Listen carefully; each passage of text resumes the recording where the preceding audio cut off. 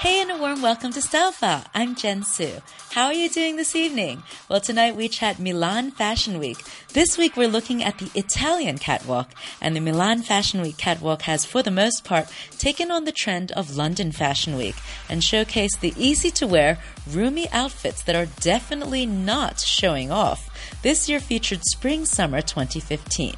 So what were some of the highlights of Milan Fashion Week? Well, the Giorgio Armani show opened up with a bang.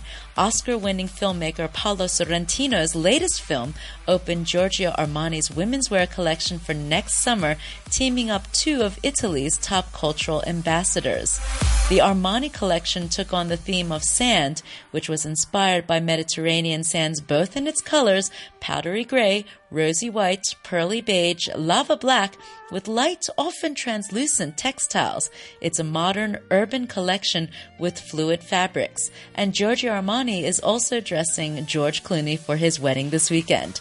As the looks came down the runway, another theme emerged, one of constant cultural flows among the peoples of the Mediterranean Rim and the role of the sea, where in recent months migrants have died as they fled strife for safety in Europe. Greens and blues with tie-dyed and ocean-type themes were the dominant colors and styles. The other theme was the minimalist one, making fashion look right on both men and women, and a lot of the references were to school uniforms and strong school colors like maroon, navy, and sky blue. Another strong theme in Milan Fashion Week was freedom of movement, as seen in the Bottega Veneta show. Creative director Thomas Mayer used everyday materials like denim and gingham, embellished with sequins and beads. Sheer mesh overlays from the tulle used in a dancer's tutu add mystery and movement to the looks. Mayer said that he was inspired by a woman who has beautiful posture, moves her arms gracefully, and has a dancer's walk. Again, much of the designs were all about comfort and freedom of movement rather than bling or anything restricting.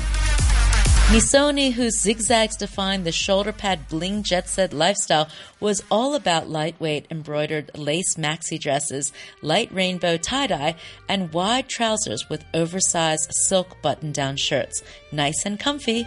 Emilio Pucci was all about the tie-dye. There were chiffon maxi dresses with beads, suede hip-hugging dresses with lightning bolts down the side, and flowered ponchos with fringe. And finally, Gucci took on the theme of dressing to please oneself for its latest collection. Cropped to the calf, faded white leg jeans with gold nautical buttons, silk neck scarves, while the vintage nautical mood was paired with A-line suede skirts and gold buttons.